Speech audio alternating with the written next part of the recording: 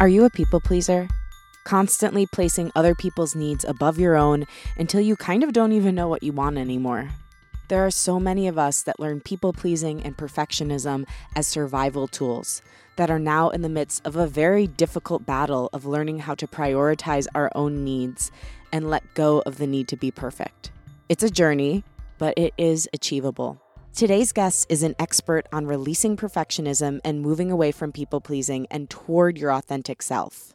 Welcome to Unleash Your Inner Creative with Lauren LaGrasso. I'm Lauren LaGrasso. I'm an award-winning podcast host and producer, singer-songwriter, and multi-passionate creative.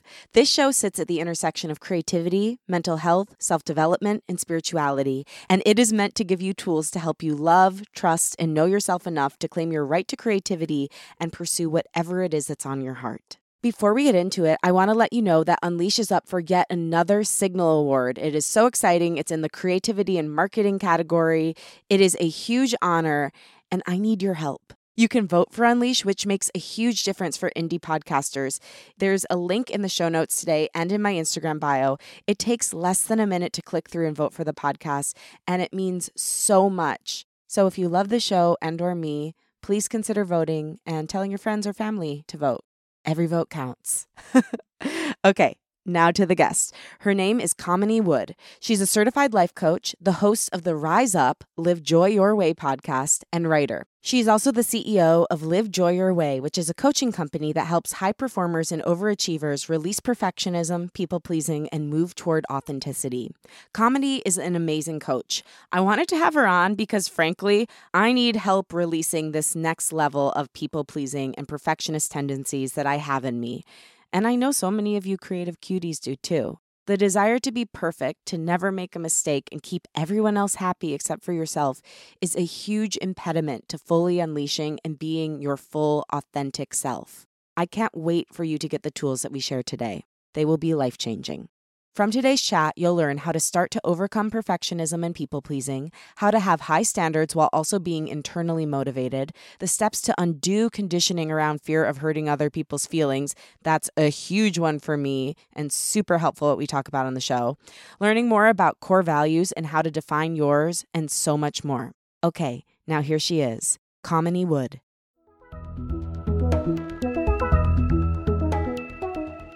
Kamini, thank you so much for being here today. I am obsessed with your work.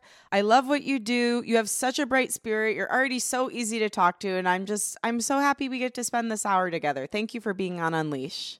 Thank you for allowing me to spend this time with you. I so appreciate it. Oh my gosh, my pleasure. But what you talk about is very needed, so I appreciate it. And I wonder if, you might just go into it a little bit. The origin story of your perfectionism and your people pleasing. What was like the inciting or many inciting incidents that led you to having these titles? Oh, goodness. Yes. We have to go all the way back to the early years.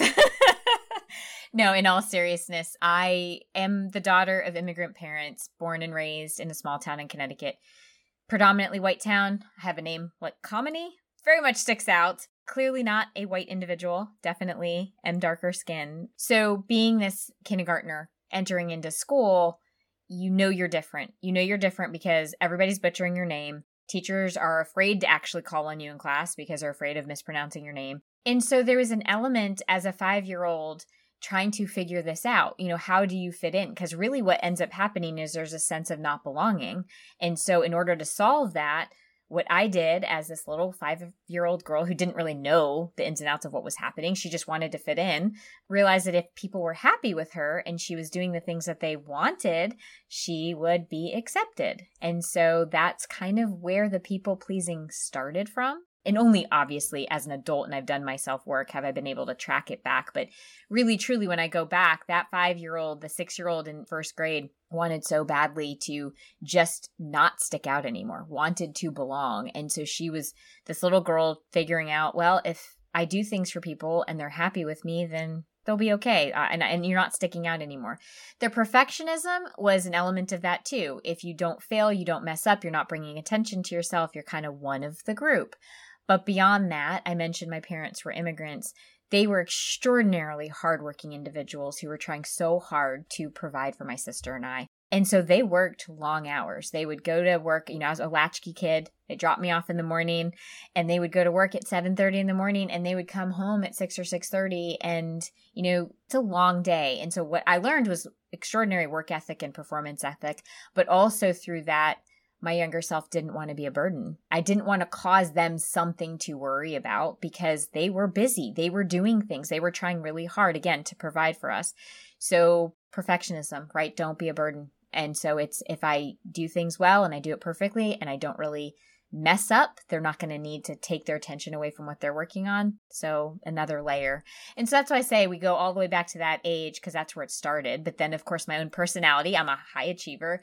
That adds to it. And, over the years, it just kind of grows from there. Yeah. And thank you so much for sharing that. I mean, something also that stuck out to me from what you shared was that the teachers wouldn't call on you when you put your hand up. And I'm curious, that had to give you a message too, right? Like, how do you think that piece affected you? It absolutely affected me in the sense of, in two different ways. One, I was already an introverted child, right? Because I was already knowing that I was different. And so it fed into that message that you're different and you're so different that we're not going to call on you. We're not going to let you be a part of this group. We're not going to let you participate.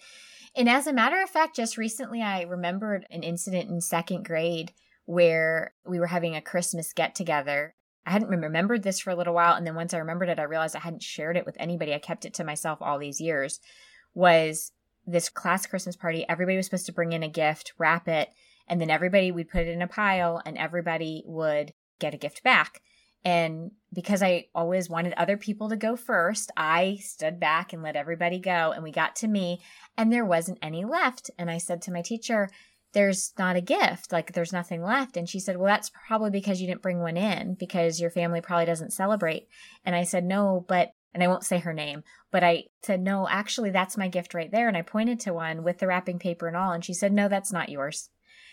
And I remember I never actually, unless my parents listen to this podcast, which they probably will because I listen to all of them, I had never actually shared that story with my parents. Again, another element of I don't want to burden them. But that was another experience of you're different, you don't belong. And that came from the person in charge of the class, that safe person. And I'm not putting down teachers by any stretch of the imagination. Oh, I had a terrible second grade teacher. Don't worry. We can hate on them all you want. She fucked me up for life.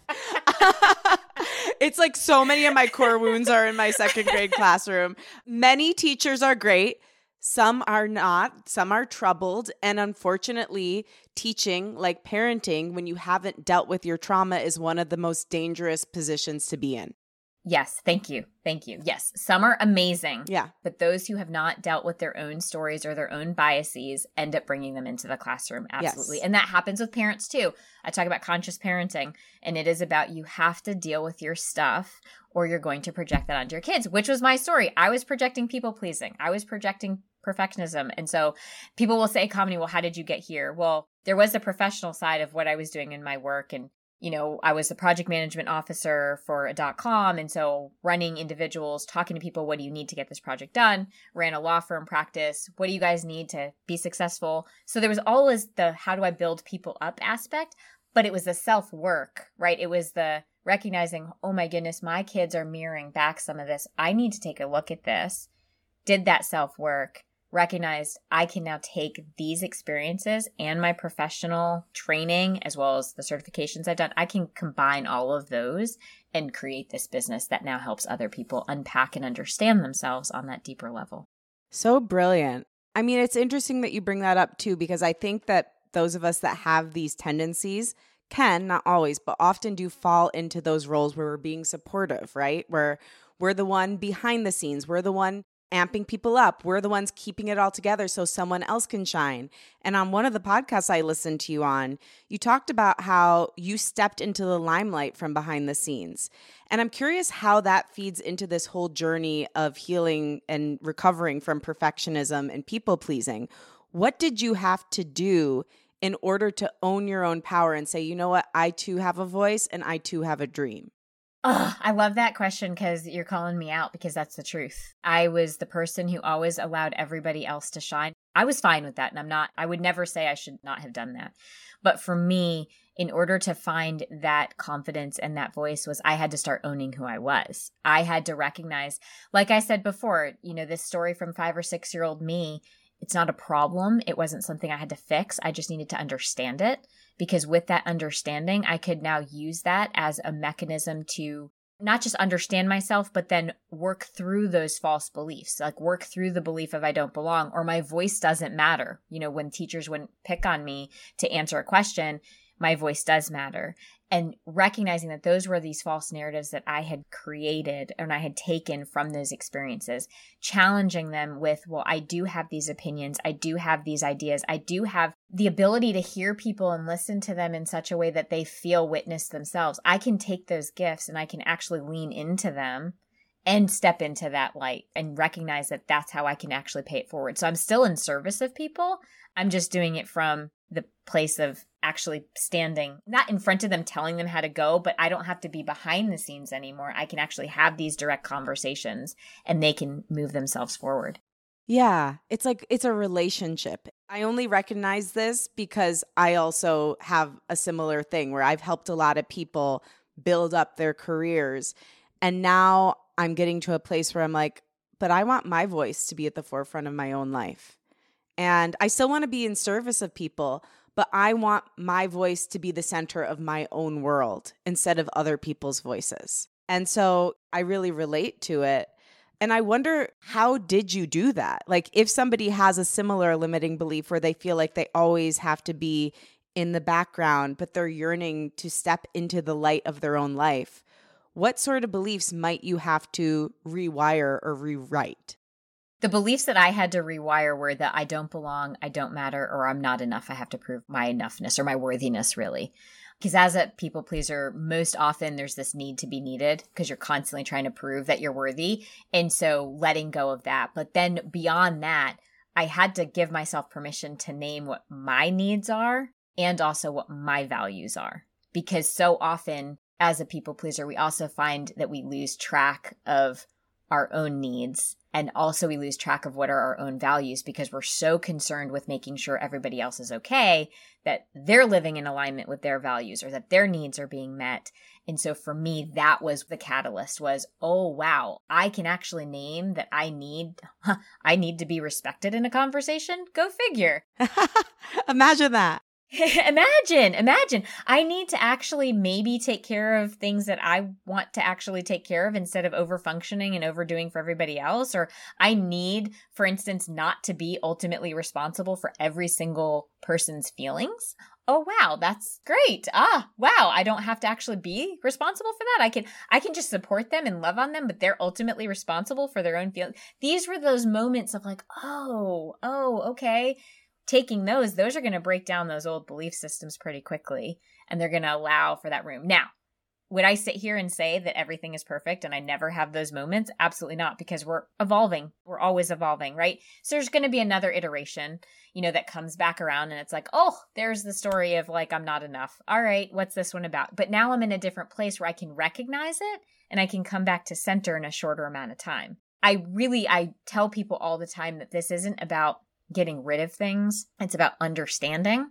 And when we understand, we actually recognize that when it comes up in maybe a different iteration, we're able to then meet it and work through it rather than it taking over and running the show. Ooh, okay. That's good. I want to ask you more about like how you actually made the shift, but since you brought it up, I feel like I need to lean into what you just said, which is I'm not responsible for other people's feelings. I think there's a lot of things holding me back in life right now. One thing I've realized in the recent months is that I have a chronic fear of hurting people's feelings. And I think it's because I feel responsible for how they feel. Like even with something as simple as someone pitching themselves to come on my show, because I've been rejected so many times in my creative career and I know what it feels like and I know how painful it can be. I'm projecting my experience onto them and being like, if I tell them they can't come on my show, I'm going to ruin their day. They're going to feel bad about themselves. And so it becomes this huge task just to tell someone, you know what, I don't think it's a fit right now, but thank you so much for reaching out. And I'm getting better. But for people like us or just like that have this same kind of fear of hurting other people or feeling responsible for other people's feelings, what are the steps one needs to take to start to undo that conditioning? Well, I'll offer at first a distinction between contributing to and responsible for. So when, for instance, you're telling somebody, I'm sorry, that's not a good fit, it's recognizing that you might be contributing to a feeling that they have, but ultimately, as their own individual person, they're responsible for that feeling. And one thing that we can remind ourselves of is if we take on that responsibility, we're actually robbing that individual of their own autonomy. By allowing them to be responsible for their feelings and giving that back to them, we're actually encouraging their own autonomy and their own being and their own person. But in terms of our own steps, it's a lot of self-talk. It's about naming and bringing to the awareness, okay, I am taking on the responsibility for how somebody's feeling right now. What's actually true here? What's true is I was honest with them. I was respectful with them. I told them exactly what I needed to share. I didn't do it in a cruel way. And then I can release the ownership of how they chose to respond to this. For me, it's all about self-talk. It's about naming, becoming aware of what's coming up, and then challenging with what's actually true in order to move through it. That's good. So let's talk about how you actually made the jump into coaching, because you mentioned you worked in .com, then you worked for your husband's law firm, helping him build that. And then you finally took this leap to go after your own dreams and your own voice. Tell me about making that leap. Like, how did you come out even to your family and tell them, hey, I'm going to do this? Like, what did that look like? And just take me through that transition period. Well, first of all, I'm not going to sugarcoat it. It was super scary. It was absolutely scary because it was the first time that I was really stepping into my own, this is what I actually want. I mean, if we think about it, for 15 years, I was essentially making sure that my husband's dream was realized, meaning that was what he wanted. He wanted to run his own law practice, and I was doing everything behind the scenes to ensure that that happened. And in the meanwhile, helping to build up the employees as, you know, what do you guys want? How do you want to expand? So it was scary. It was scary to say, oh, I'm going to actually do this thing that is calling me. Truth be told, while I had this entrepreneurial spirit because .com and then running from the ground up law practice, it was scary also because this was going to be mine. Like ultimately I was in the forefront. I needed to actually be the face of it. And I was always behind the scenes. In addition, it was scary to bring it up to the family, not my kids. My kids always are just like, go mom, whatever you want, mom. They're like the best in the world, honestly. My husband was not exactly excited at first because here you're basically saying, wait, like I'm going to have to figure out the whole firm on my own. What do you mean? What are you doing? And that was a really uncomfortable conversation. And ultimately, it tested me in terms of my dedication to what it was that I felt called to do. And I had to acknowledge his feelings and still say, I hear you, and I'm not just disappearing. I'm going to be here to support as I transition off, and I'm going to do this. Yes. Yes, she is. Wow. I mean, honestly, too, what could have been a better test for what you were about to go teach people to do than having that conversation and making that transition with your husband? Arguably one of the people you want to please most in the world, your partner, your life partner, and having to come to him with that and say, you know what? No, this is my truth. I love you. I support you. And I have to do this for myself. And to stand in that power. And yes, to your point, being able to do that, because what I was attempting to do was build a business based on helping people understand themselves and live into their own human potential. I mean, that's what I do in a nutshell. Woo! It was walk in the walk, walk in the talk. What is the saying? Walk in the talk the walk. I don't know. I mess up cliches all the time. Me too. I make up my own. Me too. I thought, you know that saying, too big for your britches, like pants? Yes. I thought it was too big for your bridges for 2 decades. So hate to say it, but they've got a long list of them. So you're safe here. This is a safe space. That's an incredible story. And then, so how long ago was that? How long have you been building this business for? About 6 years at this point. Wow. So now you have all this experience working with people, helping them move through these things and own their power, become authentic. What would you say tend to be the core wounds of those of us who fall into these patterns of perfectionism and people pleasing? I would say the biggest core wounds are just not feeling that they're enough, not feeling worthy. Many times it's I don't deserve love, I don't deserve these things.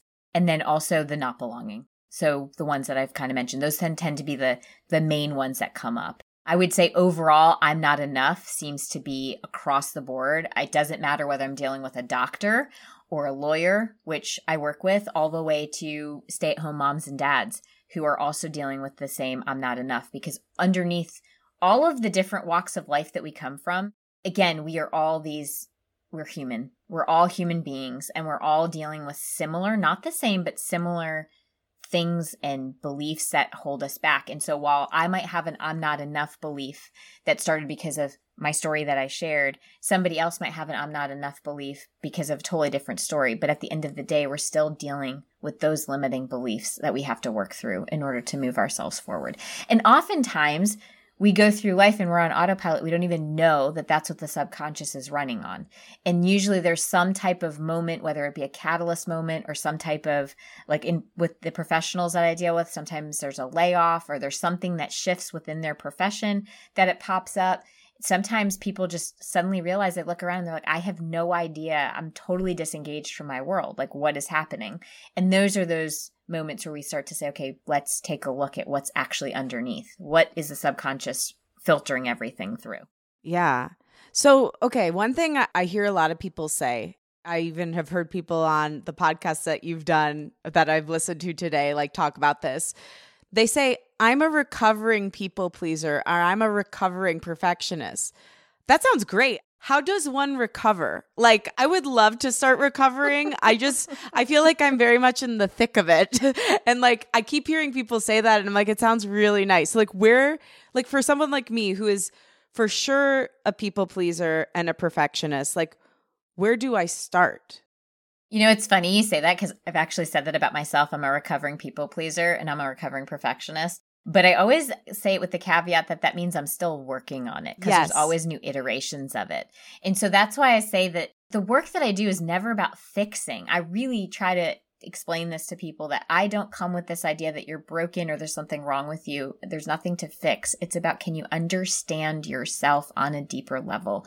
Because when you have that understanding, you then can figure out what committed actions you want to take to move through. So as a perfectionist or a people pleaser, it's understanding, what is this experience that I'm having? So I just fell into a people-pleasing mode. This still happens to me multiple times. And I'll just ask myself, okay, that's really interesting. What was I experiencing just then? What was I trying to experience by entering that people-pleasing part of me? Because usually with recognition of what we were trying to experience, that understanding allows me at least to say, okay, I was trying to experience belonging, for instance.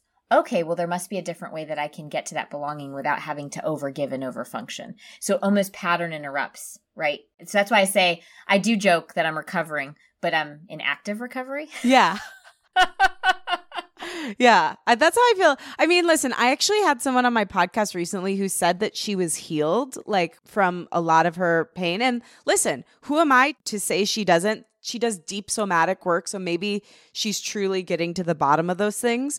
And I definitely let her have that. And I think it could be true. Who knows? There's so much in the universe. How can we know everything?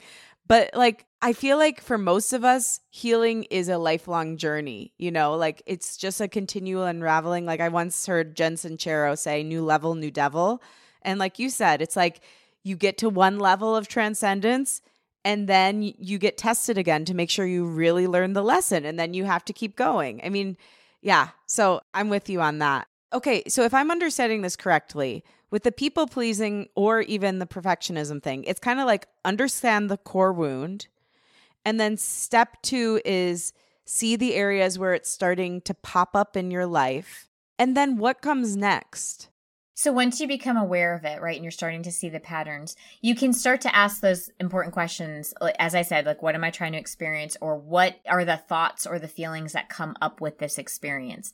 Because when we can name those things, now we can, especially if it's a thought, we can ask ourselves, is there a way that I can shift this thought ever so slightly? Is there another possible thought that I can have? So for instance, with the responsibility for somebody's feelings, can I shift it into a different thought such as, again, I've contributed to their feelings, but I'm not responsible for. We're just shifting it ever so slightly, but that allows room now for maybe some different feelings and emotions to be present, which then allows for different actions to happen.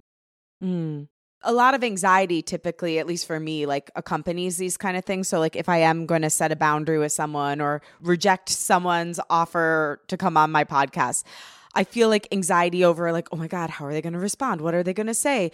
Are they going to be mad at me? Is that relationship going to be severed now? What do you do with that piece? Yes. And that's a hard one because I would say like 90 to 95% of all anxieties are fears that we're actually not going to be okay. Yeah. Right. So just what you were saying, right? Like, oh, what if this relationship is severed?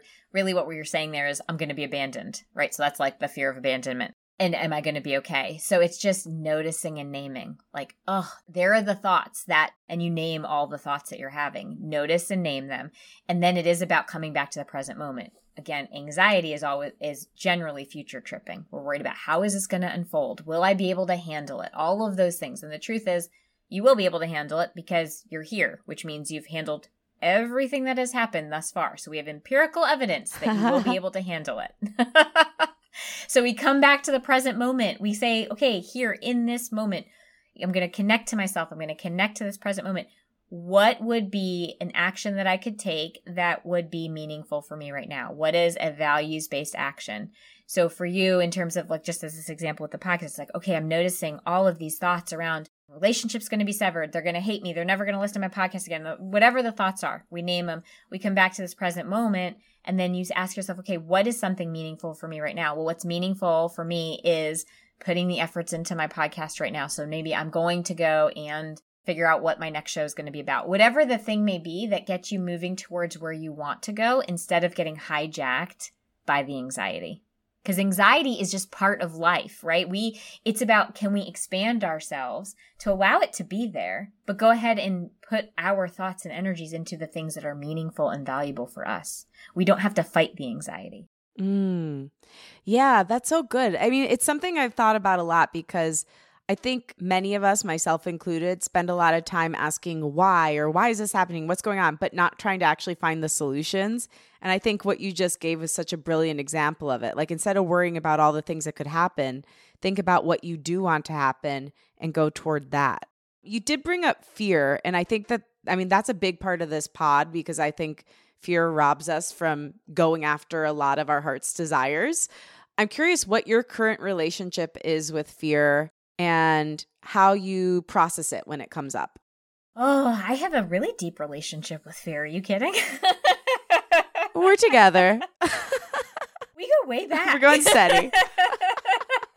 The way that I process fear is, again, a lot of what I talk about is it's about becoming aware, right? So notice it and name it. And for me, it's also then I need to name how I'm scaring myself because fear is it's the first part of it. But then how am I scaring myself is where we can ask ourselves, okay, and then what happens? And if that happens, then what happens? And if that happens, then what happens? Because ultimately we get to this bottom level of what we're actually scared of. And with that awareness, we can ask ourselves, well, okay, so either what do I want to do about that? Is that even true? What have I done 100% of the time? I've already worked through this. Like, I'm going to be okay. So I can trust myself and I can work through whatever it may be. So sometimes like a fear of getting on podcasts. I used to have a fear of guesting. It's like, oh my gosh, but like I could say the wrong thing. Okay, so then what happens? Well, then I've said the wrong thing and I can just either correct it or on the next podcast, I can say something different.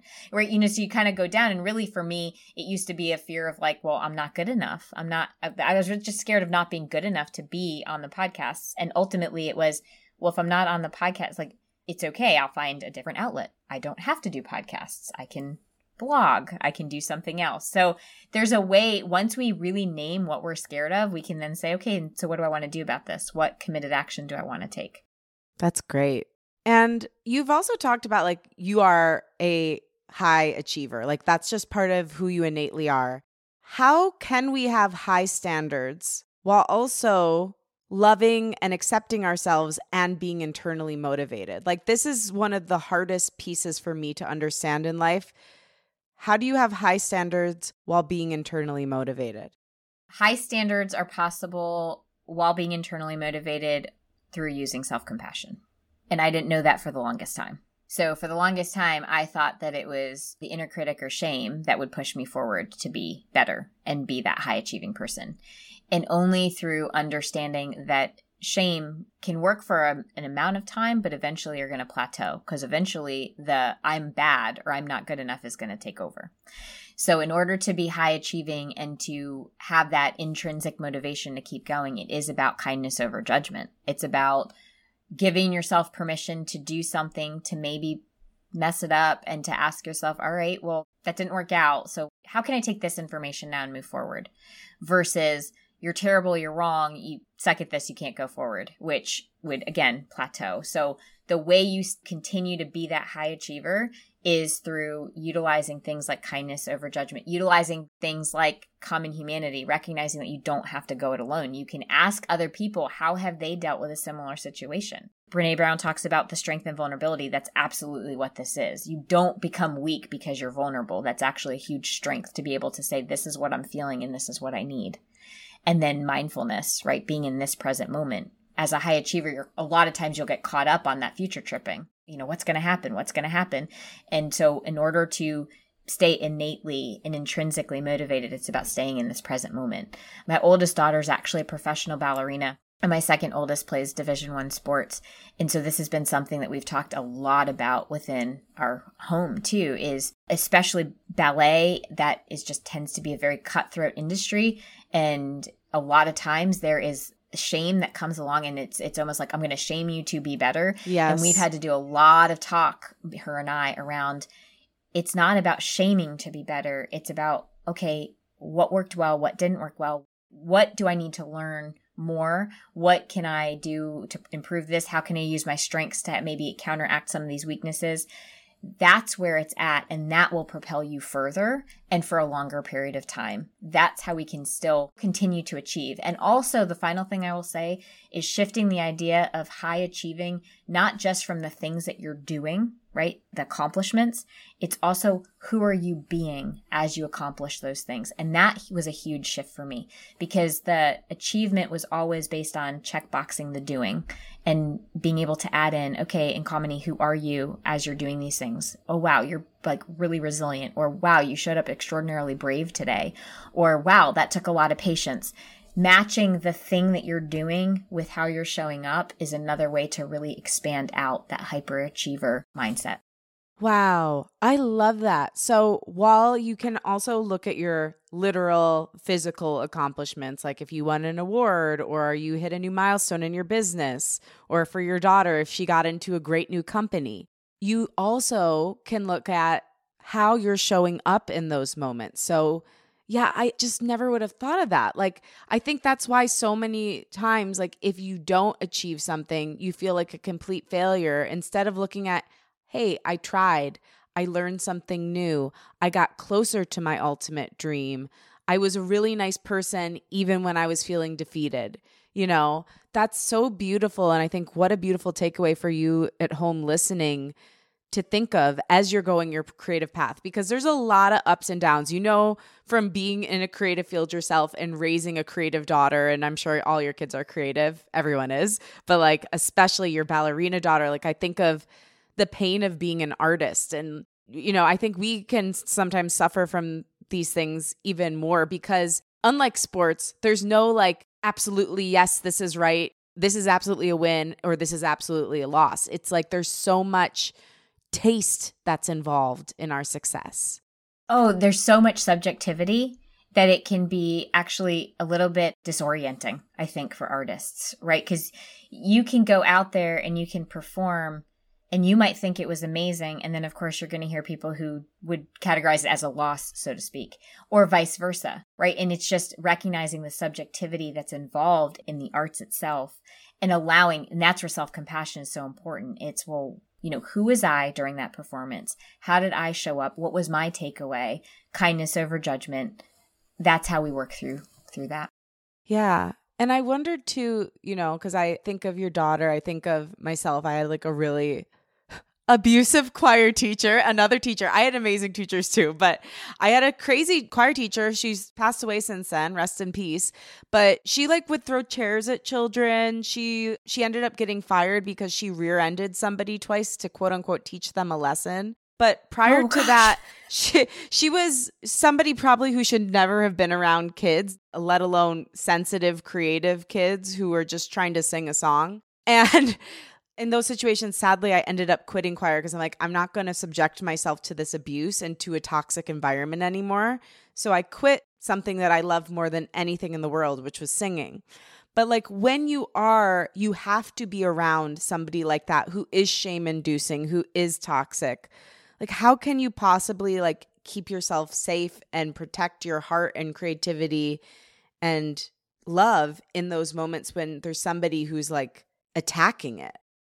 That is so hard because there are those moments when we can't leave. And this comes up a lot with even with individuals in the workplace who are in toxic work environments. Usually what I will encourage people to do is to talk about it, because when you're in a toxic environment, it is so easy to be put in that place of internalized shame. And shame really is fostered when it goes unwitnessed. So allowing your safe people in, allowing that to be where you let people in and know what's happening, so that they can be your witness. Because if we are witnessed and we're talking about what's happening and we're not gaslighting ourselves and saying it didn't happen, or I'm making it bigger than it is, or I'm overly sensitive, but we're saying this is actually what's happening and we're discussing it with people that we feel safe with, that we can be vulnerable with, it at least has an output so that the shame doesn't take hold.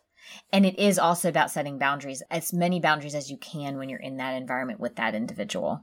Just figuring out ways to potentially communicate what's okay and what's not okay. I think that the teacher-student dynamic is a lot more difficult because of the fact that they're in a position of power. And even in workplace, it can be difficult if it's like a superior versus a team member that you're equal to. Because again, power, right? And that's where abuse happens, where somebody is in power or has the perceived power over another person, and they're putting them in a position where they don't feel like they can defend themselves. And so that's why we talk about this with like emotional abuse. It's somebody has power over you. You don't feel like you have the ability to speak up and defend yourself. And you end up being the subject of emotional or verbal abuse that way. Physical abuse, similar, but you're physically constrained and you can't get out.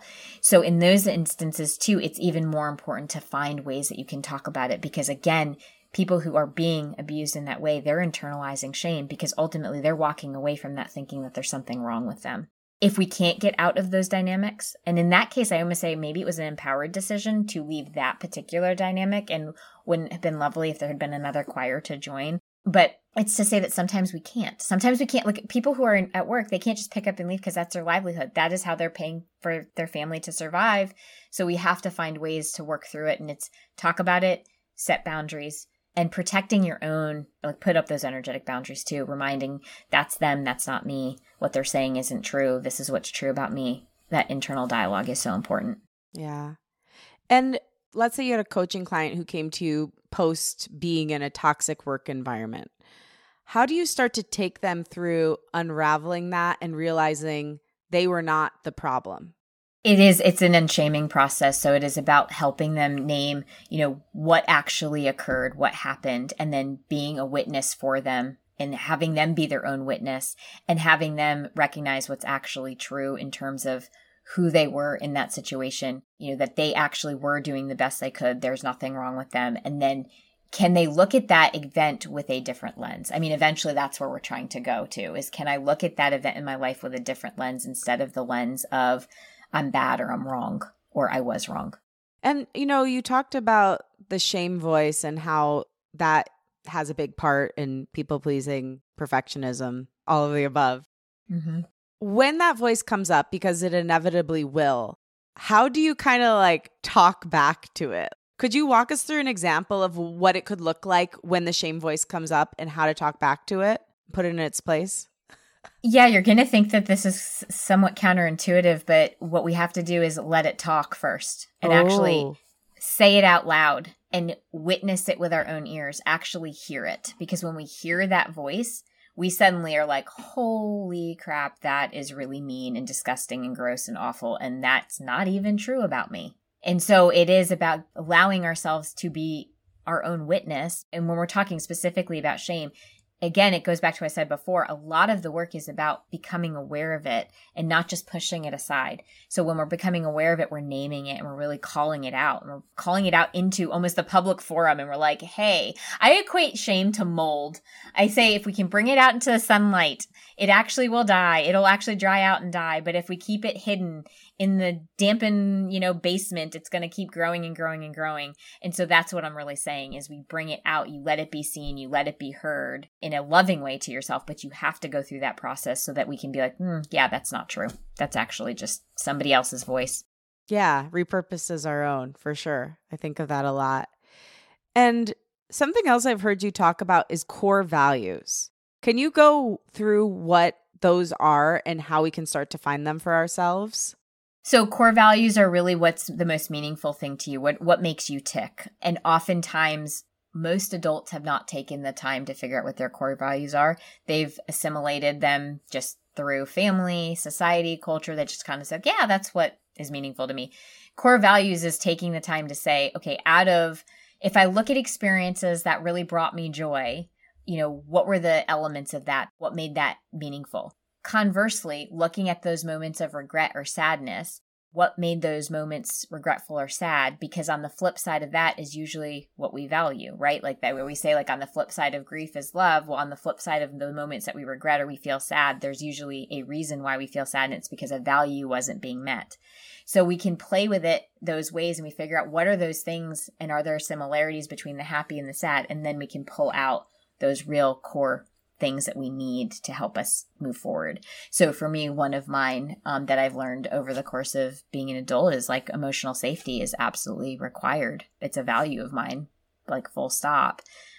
My value in terms of its family tends to be well, family is valuable. Like for me, it's motherhood. Like there is a true value in motherhood, and it's giving yourself permission that, your values might grow and evolve as you do. Like, so for instance, I happen to work with teenagers too. And so some teens will be like, these are my values. And then as we work through and we get to college, suddenly the values start to shift a little bit.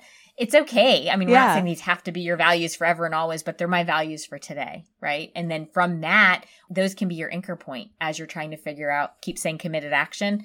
Those can be your anchor point for the committed action. Because if you're taking action that's meaningful and you're tying it back to your values, you're going to continue to move yourself forward. I love that. So why does that feel a little scary to me? Because I've heard people bring up the core values before. And I feel like when people bring it up, I'm being tested or something. And I feel like I'm going to get the wrong answer. Why does that feel scary? Well, part of it, I think, is I hate to say it, but I think it's society. We always feel like we're being tested when we're asked a question like that. Like, oh, I don't want to answer this the wrong way. But I think part of it is also because we're asking ourselves to do that inner work. And whenever we go into that inner work, there's a vulnerability involved in it. And there's what if I get rejected if I say something and somebody doesn't agree? And it's recognizing that other people don't have to agree with your values because they're yours. That's like one thing it's just yours. You don't actually have to share it with anybody. It's yours. And once you set them up, you kind of just use it as a filter for wherever you'll go in life. Like if these things do not exist inside of me or in this relationship, then it is not for me. Especially like, for instance, with friendships. We find this with friendships. Again, dealing with young adults, emerging adults, a lot of times we're talking about, well, I don't understand why this friendship is the way it is. And if we unpack it together, it's because there's a misalignment in values. It's two people trying to force a relationship together where there's not an alignment of what's important and meaningful to each individual. And it's okay sometimes, especially in those emerging adult years, right? You're going to find yourself starting to outgrow relationships because values start to diverge. And it's giving ourselves permission to allow, that's just part of growing up. At all ages. Yeah, I'm like, maybe I should start to think about that a little more. I love that one of yours is motherhood. And you have 5 kids. So amazing. So badass. I wonder if you will join this very informal study I'm doing on my show. I've interviewed about 250 people at this point. And so far, so I'm going to back this up.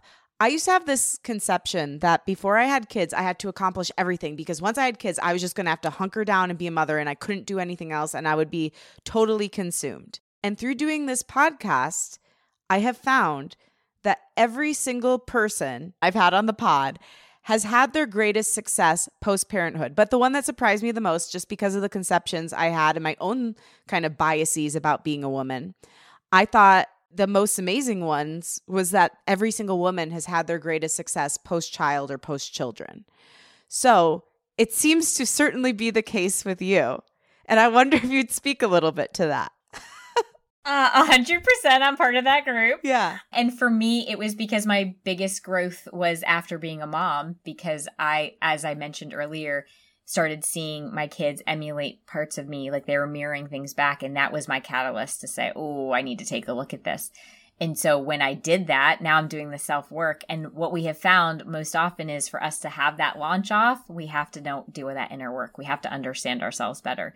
So yeah, I'm part of the group that had our success after becoming a mom. And again, I've said, I think on other podcasts too, my kids have been my best teachers, continue to be my best teachers, challenge me, humble me, and have taught me, just truthfully love. Yeah, they seem amazing. And I think that's such a beautiful thing too, to remember that like your kids don't have to be the end of your creativity. In fact, they can be the catalyst to your creativity. Like who better to learn creativity from than a child who hasn't had the world wring it out of them, Absolutely. Yeah. Yes. And they inspire us to take chances. If we look at a little kid, they're not worried about messing up and they get up and start walking. They fall down. They get back up. Yeah. They don't know any different. And I love that you said when you decided to take the leap, your kids were like, yeah, Mom, you can do it. We're so proud of you. They still say it to me. Good. They should. There's a lot to be proud of. I know that you do incredible one-on-one coaching. Could you take me through a little bit? Like, what does working with you look like? So when I work with somebody one-on-one, we work over a course of time. Usually we work either for 6 months, and sometimes I work with people for a year. And really what it is doing that deeper work, right? Again, it's not therapy. It's not let me diagnose you with anything. It's let me be your witness and support system to help you understand yourself better.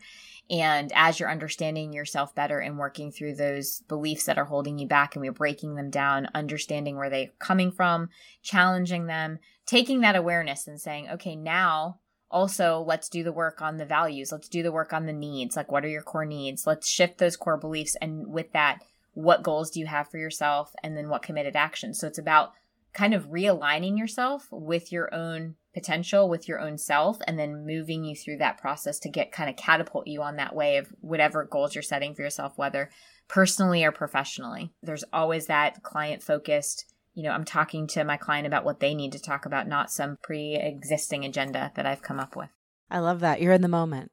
#improv. I actually think that's the best way to coach though, because it's authentic and it's like what's true coming to you. I feel like when I do creative coaching, mostly on the show, but sometimes off air too. And I feel like it's the one time in my life I'm totally present because I have to be in it with those people. Yes. Absolutely. Yeah. Absolutely. And it's so amazing. And what I have said to people time and time again is I'll start my day and then the day's over. And I kind of don't really know where the time went because I was just in every single moment with each person that was in front of me. And it's such a cool feeling because there's not this feeling of like, oh, I just so exhausted. And there's not that. It's just like, oh, that was fun. She's on purpose, folks. That's what it feels like. That's how life can be. That's such a beautiful example. So I have 2 final questions for you. The core tenet or goal of this show is to help people trust, love, and know themselves enough to pursue whatever it is that's on their heart. Because I used to think, oh, I'm just going to give people a couple tools to be more creative. But I realized, like you, it really is a more holistic journey. So I wonder for yourself if you wouldn't mind sharing your best tactics to reach these goals, which are self-love, self-trust, and self-knowledge. Oh, what a great question. For me, in order to reach self-love, self-trust, and self-knowledge, it comes down to, again, we sort of talked about it a lot, but it's giving yourself permission to understand what your values are and what your needs are. But beyond that, it is truly about utilizing self-compassion and recognizing that you don't have to be anything other than yourself, right? So just kindness over judgment, and leaning into the concept of self-acceptance, recognizing that there are going to be multiple parts of who you are, and just embracing each one of those parts and allowing those parts to, again, we can expand out. There can be a part, like I have the part of me that's the people pleaser. She's not gone, but when she pops up, I kind of talk to her and I recognize that I don't have to give her all the attention. I can expand out to these other parts. So it's really about allowing for all your parts to be there in order to lead into what you were just talking about with those 3 tenets. I love that. I love that. Total self-acceptance. And my final question for you, well, it's kind of like a 2-parter, but it is one. It's like there's an A and a B section. If we could look back to the Kamini of 6 or so years ago, and that version of you right before you took the leap, and you now were standing in the same room looking at each other, what do you think she would say to you today and why? She would say, I am so freaking proud of you for sticking with it and just going after the thing that you wanted. And what would you say to her and why? I would say, thank you for trusting me. Thank you. Thank you for what you do in the world. And thank you for helping people embrace their full selves and be a little gentler with themselves. Thank you so much for having me.